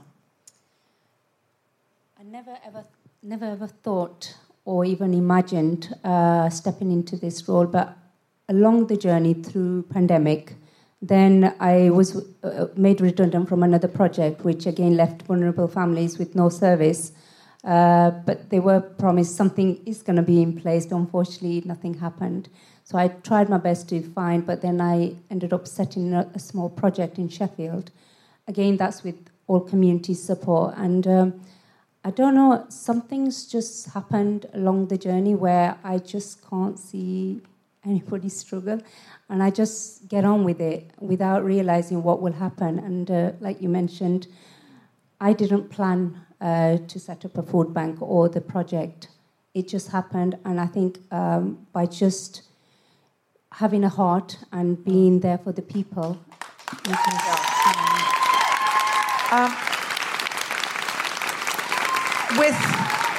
With all due respect, Nighat, which is much... it didn't just happen, you made it happen. And it's really easy to think of these things and think it would be nice, but to actually make it happen and keep it going is a big deal. Just tell us the area you're going to be the local councillor in. Netheredge and Sharrow. Okay. Netheredge, which Jess and I were saying backstage sounds a bit rude. Sounds a bit like nether regions. So if you... Just give us a cheer if you're from Netheredge. Could you please vote for Nighat Basharat? And could you please... Sorry? Labour. Which party? Obviously. Which party? Well, it might not be. She might be Green or something. Which party? It does say Labour on the thing, but I just thought best to ask her in case sometimes the clipboard's wrong. Might have changed. Sometimes the clipboard's so if you are there, you'll know her because her face will be on this, and you basically know her now. She's a mate. It would be rude and weird not to vote for her. Be not voting for your best friend. It would be wrong. But if you could get on your WhatsApp groups and tell people... I'll probably be in it. Tell people... Like, she actually cares. She actually gives a fuck. And it's not about a power grab. Sorry, that's a vulgar way of saying it. I'm sure her slogan isn't I give a fuck, but... sorry, she's a woman of class. I'm so sorry. But I want this to happen because then I want you to run for MP and then ideally at some point when... Yes. This is give the people what they want, Nighat. They want you as Prime Minister. Speaking of people who should be Prime Minister, Desiree Reynolds. Could you please tell us about the Black Artists Collective of Sheffield and the Dig Where You Stand project? Okay. Hello. Hi. The Black Artists Collective came out of a collective action when, back last year, a white arts organisation got given Windrush money. Windrush money? Yes, they got given Windrush by the council. The council had Windrush money and they gave it to white people? They gave it to white people. Sorry, why though? I know. Well, they're an arts organisation. Can I say their name? It's a bit rude to say their name. No, tuck in. I'm We can always edit it out. They might be in here. They might be in here, but if they are in here, I reckon they'll have figured out it probably wasn't the best thing to take it. People make mistakes. People make mistakes and they move on. We've all made mistakes. Give us a cheer if you've made a mistake. Yeah. So, okay, now what's the name of the organisation? Ignite Imaginations. Give us a cheer if you're from Ignite Imaginations. No. Okay, cool. Okay, continue on. They might just be keeping a low profile, to be fair. So they got given £5,000 of Windrush money, and they have a white... Well, I don't know if they have that now, but then it was just a white board, white trustees, white workers, and... What were they going to do with this £5,000? Well, they had a website where they wanted black elders to upload their stories onto a website. I've got a website. What? Sorry, but were they going to pay the black elders to do the stories? Hell no. They were just. So what were they going to do with the £5,000? I imagine that it was with maybe administrative costs or paying other. You know how funding works. They don't really pay for the things that they ask for the funding for. I don't know, but I was working in the archive and I wanted some money to pay some workers. So I said, The lady just walked off. Yeah, did she? I think she's from Big. Yeah, she thinks she's probably going to give the money back. It's fine. Well, they did. They've given the money back. They did give the money back. They've given the money back. Did you have anything to do with them giving the money back? Yes. How did you get them to give the money back? I wrote to them and said, "Give me that bloody money back." Did you say? Did they pick up on that hint? They did. You wrote to them. You just said you shouldn't have that money. I wrote to the council. I checked my phone. Who are the friends that I know? Sheffield has a huge amount of black artists, writers, playwrights, sculptors. Are you implying there are black people in Sheffield? Well, I'm trying to say, because, you know... So there are black people in Sheffield, but the white people were given the money to just basically make older black people do work for free. There we go. Write free blogs for us. There we go. On our big old white website. That's right. White supremacy is really... It's very good, isn't it? I mean... It's excellent at its job. It's a good grift, right? It's... listen, it's nothing if not sticky. It's stayed around a long time. They gave the money back, and we managed to give the money to a black-run young arts organisation. They made a film about the Sheffield Windrush generation, and it was brilliant. So I'm very pleased about that. Excellent. Tell us about Dig Where You Stand. So I'm a writer. As a freelancer, you get to do lots of amazing things for very little money, and you know this is true. I am a writer in residence at the Sheffield Archives, And is that you? Sorry. It's because we didn't put the we didn't have the timer up, so I had to put my alarm on, and but it's very triggering because it's sort of like I'm asleep, and I thought I've gone to sleep in the show. I've slept in and I've woken up in my own show. No, I did that just so we don't overrun, but we're all good. I've said it before the time we're meant to get off, so it's just to tell me, keep going, pretend it's seamless. I don't think anyone's noticed. I think we got away with it. Keely, you didn't notice anything, did you? So I started the project Dig Where You Stand. I don't know if anybody here has seen that in various... Oh, thank you. Yeah. What's Dig Where You Stand? So Dig Where You Stand, working with the Sheffield Archives, was about... I wish it was something that I invented. I didn't invent the term Dig Where You Stand. It was by a Swedish guy talking about the World War, after World War II. Digging Where You Stand was a workers' movement to address the inequality, to think about your factory owners. It's very communist. Factory owners and what factory owners are doing and not doing, and that the workers must investigate the people that they're working for. So I nicked it and told it to Dig Where You Stand. So it's an artist collective, another one that responds to the silences and the cultural absences that's present in all our archives. So the reason why this is important is because I was going to the archives and I found a boy who was in Rotherham from Guinea, age 14. We don't know if he was 14 because of adultification, but he was here in Rotherham in 1725, baptised in 1725. And the idea of black people in Rotherham in 1725... You don't see them in costume dramas, do you? Not on Downton, is it? No, not unless it's sort of race-blind casting. Yeah. It's always sort of implied that, oh, well, we're just mixing it up. But actually, you know, there have been plenty of people of colour in this country. There's been people of colour in this country for as long as there have been people. And I think we have to kind of... forever. And the idea of the kind of nationalist approach, which has affected Brexit, you know, it has a knock-on effect when we think about the city that we live in. So that's why it was quite important to get the work out. So I curated an exhibition, I wrote some articles, they were in the Central Library, they were in the Sheffield Market, and we're touring, and we're still doing the work, and we're doing workshops now, and I want other artists to get involved as well. In Sheffield, so are you looking specifically for black artists, black and brown artists? I'm looking specifically for black and brown artists, for people of colour, really. Okay, so if you're a black or brown artist, or you know anybody, or you can tell anybody, please tell them to get in touch with the Black Artists Collective of Sheffield. Dig Where You Stand, when's that going to be on again, and where? So we're just negotiating at the minute, because I curated an exhibition which also went to the cemetery. I don't know if anybody knows Sheffield General Cemetery.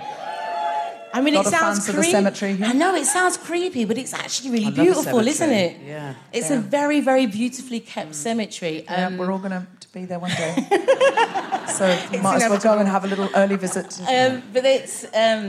I had it there, and one of the things that informed doing this kind of work is Kaya Kusyamansa, who's a child that came over as part of an Ashanti, we don't know if it was Ashanti, travelling village, where she was born and died here, and she's buried in the Sheffield General Cemetery in 1902. So the idea that these people didn't make these connections, I know that there was quite a few of Native Americans up in Hillsborough who came for who were brought over by Wild Bill Hickok. What? So some people, I mean, we don't even know if it was really Wild Bill Hickok, you know, but there are some people walking around Hillsborough. Deadwood, the Sheffield spin-off. Yeah. Oh. Some people walking around Hillsborough who have Native American blood in them, because people made connections, right? And whether they made fleeting connections or, you know, lasting this ones, is we don't know. So fascinating. So I want to go round again one more time, and I want to ask you 2 questions each. And the first question is, how can we help you? Is there any, you know, we can put in the show notes, but just quickly give us the headlines of what do you need and where can we send it to? And the other question is, there are people listening to this all over the UK and all over the world. what advice would you give somebody if they wanted to start, I think, your hub for food, where people pay a small subscription and they're not sort of standing there going, oh, it's such a brilliant idea to get fresh food and to make it affordable and say it's a subscription so that it's like a fancy thing, a subscription, isn't it? It's like, oh, I subscribe to craft beer or, like, it's a brilliant idea. If people wanted to start something like you've started, inspired by you, or their own thing that they've thought of, what advice would you give them? So firstly, how can we help you? So you can volunteer if you're local to Barnsley. That would be brilliant. And you can get in touch with me on the website. Or you can donate money or time. I think quite a lot of the time, a lot of us maybe don't have the money to donate and to do these things. And often it comes from lived experience that people are passionate about these projects. So a big part of the stuff that I do, it's not, like I've mentioned, it's not just about the food that we provide, but it's all of the things that come with it. So obviously I've mentioned that we're getting surplus food. So, there's no point me saying to somebody, look, you can come and get all of these weird and wonderful fruit and veg if you don't actually know what you're going to do with it when you take it home. So we're providing a lot of recipe resources. And I think just kind of making it second nature to share recipes and food experiences and ideas with people is actually really valuable in building communities. So people can do that regardless of what their financial resources are as well. What's your URL? So it's goodfoodbarnsley.org. Get in touch, get involved in some way or another. Either you can give money, you can give time, you can give recipes. Give one recipe. Even if you just did that, you've contributed. And if you're interested in starting something similar, what's one piece of advice you'd have? I mean, you can get in touch with me. I'm more than happy to talk about the project that I'm doing. But there's loads of research and information on things like Feeding Britain on their website as well. So, yeah, just get in touch. Great. Wonderful. Nighat, what do you need from us? I've got to say, we've got a fantastic community in Sheffield who's actually, me being new, I think they've all played that part and they are still playing a part, which I'm really grateful for whole of Sheffield and everybody who's supported Nether Edge and Sharrow Food Bank. Applauding yourselves there, Sheffield. Good. You go for it. Yeah, I think without their support, there's no way this would have gone. But so you need food, and you need some nice food sometimes, some treats, some fancy food, some Haribos. Treats and money. And money. Great. And your vote. And vote for you. And if you live in Nether Regions, vote. Okay. If you don't, but you know someone who lives in Nether Regions, or you would be prepared to go and knock on doors and say, I've met her, I saw her on the Guild of Feminists, she's amazing. Canvas for her, get on your WhatsApp groups. Excellent. And finally, Desiree, what can you tell me, what do you need and what advice would you give? So the thing that I might need is maybe more venues to put the exhibition in, perhaps. Anyone got a venue? Anybody got a venue? Ooh, yes, you have. What venue have you got? I'm on Twitter. I'm very rarely on Twitter, but send me a message. I'm also on Instagram. I'm a terrible social media person, but you're more than welcome to get in touch with me. Have you got a URL? Have you got a website? Or I have got a website. I'm rubbish at that as well, but you can definitely contact me. If people wanted to contact you to give you like 10 grand or something, what's your email? I'm sure I've lost money over the years by being so crap or can you look, email guiltyfeminist@gmail.com. She does not want to get. She doesn't want you getting in touch. It's clear. I'm very bad at it. That's all I know. Email guiltyfeminist@gmail.com if you've got anything for Desiree, and we'll get in touch with her. What's the venue you've got? A studio in what? In Kelham Island. That's where you should be drinking. Kelham Island. Not West Street. Don't go to West Street. Don't drink on West Street. No. We're getting that's a wonderful heckle. Don't drink on West Street. No, okay, Kelham Island. Okay, great. And one piece of advice for anyone who wanted to start up something like you've started up. I'm very passionate about the archives. I'm very passionate about finding yourselves and us finding ourselves in the archives. And I think that every city has it. They has the resource. They are chronically underfunded because they sometimes come under library services, and we know that's under attack constantly. So I think what they need is for people to use them. So go to your local archive and go and find yourselves in them. You're there. All of you are all there. So that's one of the things that I would suggest that you do. And write about it, sing about it, plays, drawings, graffitis. I love it all, and send them to me at Dig Where You Stand on the Instagram. She's amazing. A huge, huge, huge round of applause for Amy Calvert, Nighat Basharat and Desiree Reynolds. Jessica Fostekew. And to finish this show, the one, the only, Jess Robinson. Oh, what amazing women. Oh, thank you very much. I first started doing impressions in front of my grandma and her friends, my grandma Rosie, who I'll tell you more about in the second half. She is the ultimate feminist legend, although she would absolutely hate this and think it was a load of nonsense. But we started a film club, my grandma and me, and we used to watch lots of old films and musicals. And first rule of film club, don't mention Fight Club. That was not for Grandma. Our favourite film was A Star Is Born. Oh, do you like that film? You got any friends? Oh, I love it. I love it so much. They kindly remade it 3 times for us. In 1954 with Judy Garland. In 1976 with Barbara Streisand. In 2018 with Lady Gaga. And if my dream diary's on schedule, in 2025 with me.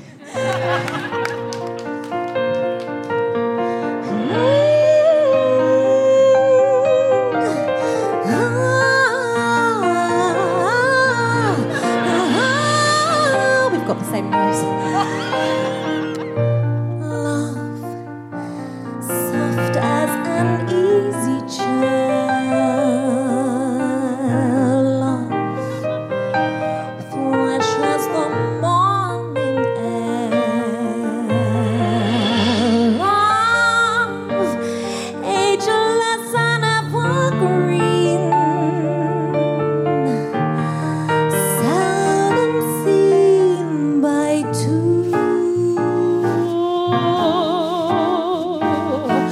The night is bitter, the stars have lost their glitter, the winds grow colder, and suddenly you're older, and all because of the man that got away. Tell me something more. Aren't you tired of trying to fill that void? Or do you need more? Ain't it hard keeping it so hardcore? I'm at the deep end, watch as I dive in. I'll never meet the ground. Grab for the surface where they can hurt us. We're far from the shallow now. In the shallow. In the shallow. In the shallow. We're far from the shallow now.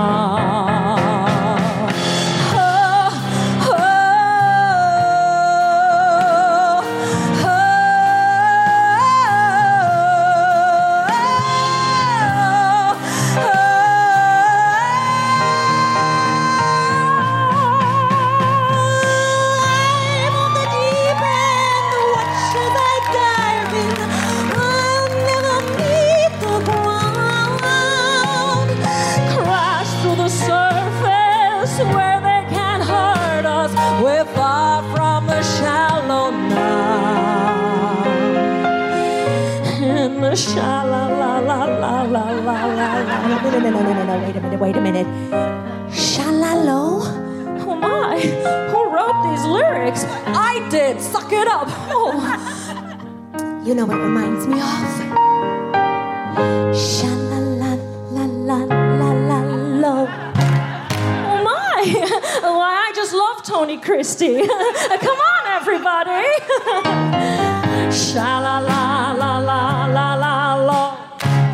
Sha-la-la, la, la, la, la, lo. Sha-la-la, la, la, la, la, lo.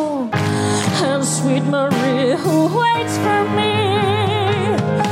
We're ageless and evolved.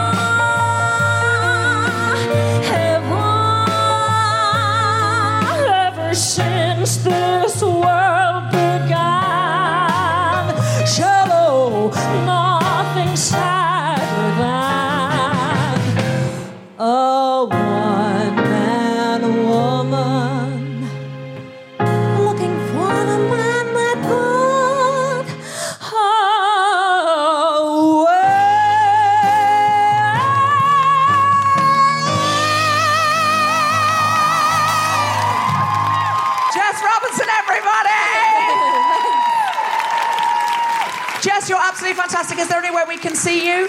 Yes. If you're going to the Edinburgh Festival, I'll be there with my new show Legacy, which I haven't written yet. I'm sure it's going to be amazing. You've got upward of weeks. Oh yeah, you can find my album online on Bandcamp. It's called Are You Ready? And if you like podcasts, where I think you probably do, I've got one called Stars in Your Ears. There's nothing serious about it. I've done it. Listen to my episode. episode. Really good. It's really good. Jess Robinson, everyone. Can I also have a huge round of applause for Sophie Duker? Woo! Jess Fostekew. Nighat and Desiree. Everybody here at the Sheffield Octagon. Laura. Adam. Keely. You have been listening to The Guilty Feminist with me, Deborah Francis White, and my very special guests, Amy Calvert and Nighat Basharat, and Desiree Reynolds, with stand-up comedy from Sophie Duker and Jessica Fostekew, and music from Jess Robinson. The Guilty Feminist theme tune was composed by Mark Hodge and produced by Nick Sheldon. Recording engineer was Chris Sharp. The producer for The Spontaneity Shop was Tom Zielinski. Thanks to Rachel Craft, Regina DCO, Stuart Arnold, and everyone at the Sheffield Octagon, as well as all of you for listening. For more information about this and other episodes, visit guiltyfeminist.com. Laura, do you have anything for us? Oh, you've been watching the show. Well done. That's the correct answer. Has anyone else quickly Googled anything for us? Or remembered anything? No, people are walking out in protest, Laura. They're like, I've paid for extra information from Laura, and if I don't get it, I'm leaving. Where are you guys going? It's not the end of the act. Where are you going? You need the loo. Okay, fine. You're not. There's only one more act in this half. The Guilty Feminist is provided exclusively from Acast. Find it wherever you get your podcasts. Hi, I'm Daniel, founder of Pretty Litter. Did you know cats tend to hide symptoms of sickness and pain? I learned this the hard way after losing my cat, Gingy. So I created Pretty Litter, a health monitoring litter that helps detect early signs of illness by changing colors, saving you money and potentially your cat's life. Pretty Litter is veterinarian developed, and it's the easiest way to keep tabs on your fur baby's health right at home. Go to prettylitter.com and use code ACAST for 20% off your first order and a free cat toy. Terms and conditions apply. See site for details. Hey, it's Paige DeSorbo from Giggly Squad. High quality fashion without the price tag. Say hello to Quince. I'm snagging high-end essentials like cozy cashmere sweaters, sleek leather jackets, fine jewelry, and so much more. With Quince being 50 to 80% less than similar brands. And they partner with factories that prioritize safe, ethical, and responsible manufacturing. I love that. Luxury quality within reach. Go to quince.com/style to get free shipping and 365-day returns on your next order. Quince.com/style. Mom deserves better than a drugstore card. This Mother's Day, surprise her with a truly special personalized card from Moonpig. Add your favorite photos, a heartfelt message, and we'll even mail it for you the same day, all for just $5. From mom to grandma, we have something to celebrate every mom in your life. Every mom deserves a Moonpig card. Get 50% off your first card at moonpig.com. Moonpig.com